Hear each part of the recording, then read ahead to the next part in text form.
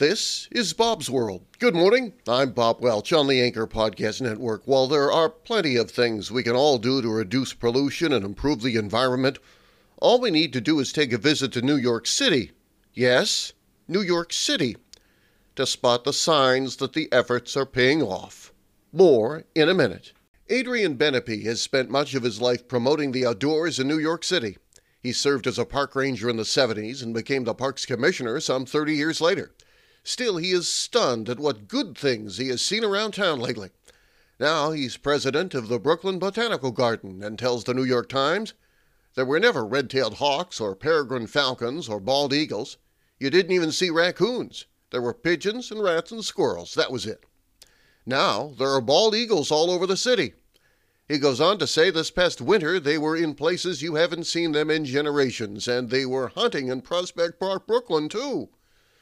There have been bats and endangered butterflies, wild and rare native bees, a coyote in Central Park, beavers, salamanders, and leopard frogs on Staten Island, a bobcat, mink, and several foxes in the Bronx, along with endangered alewife herring and American eels traversing fish ladders in the Bronx River, while hungry osprey and egrets lurk nearby.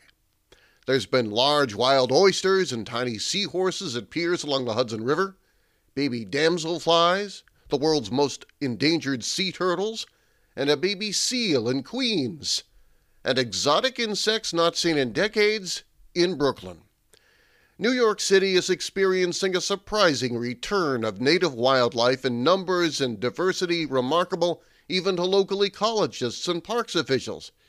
Mr. Benepe says, "You are seeing miraculous occurrences of wildlife right in the middle of the city."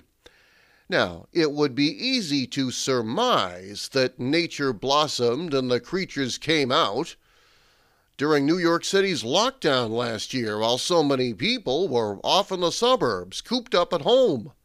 But just like we need a home to live in, to thrive, the animals do too.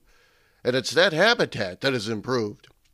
Catherine Heitz is the executive director of the New York City Audubon Society and says it's because of the city's 40-year effort to expand and clean up its parks, rivers, forests, and wetlands.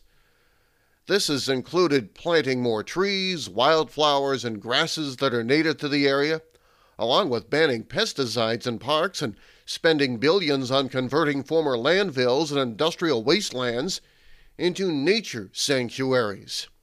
It's often been said that New York is the greatest city in the world. Ms. Height says it's now the greenest city on earth, too. Bob's World, Thursday, October 28, 2021. This is Bob Welch on the Anchor Podcast Network.